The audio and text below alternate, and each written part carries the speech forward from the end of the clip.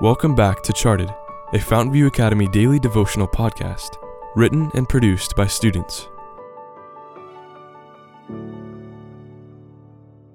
Episode 143, written by Peter Sumner. Unstoppable. For this he counted not his life dear unto himself, but endured the cross, despising the shame. Steps to Christ, page 77. It all started out seemingly innocent as we approached the sandy beach. Surveying the choppy surf, disappointment flooded over me. My high hopes of snorkeling were buried beneath the foamy waters. Two shouts from afar widened my eyes in disbelief. My dad and sister beckoned to me from the waves. My face reflected my thoughts. They're crazy. However, before long, they convinced me to join them. I suited up in assorted flotation devices, hoping to ensure my safety. Reaching the water's edge, I lunged into the lull of the surf and made it safely across the break. Hey, this isn't so bad, I thought.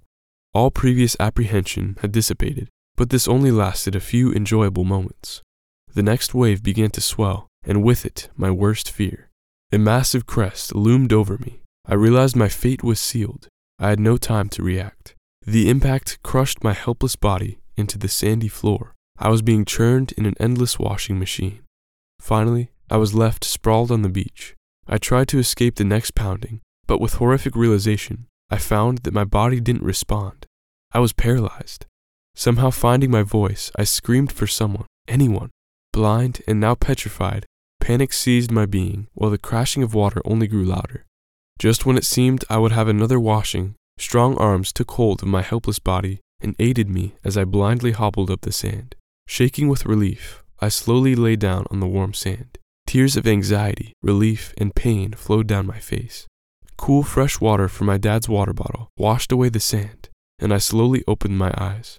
My dad was carefully checking me over for any obvious injuries. His concerned gaze met mine, and a feeling of safety filled me. I now have confidence that my father will always jump into harm's way to save me when I call out in desperation. No concern for himself will stop his efforts.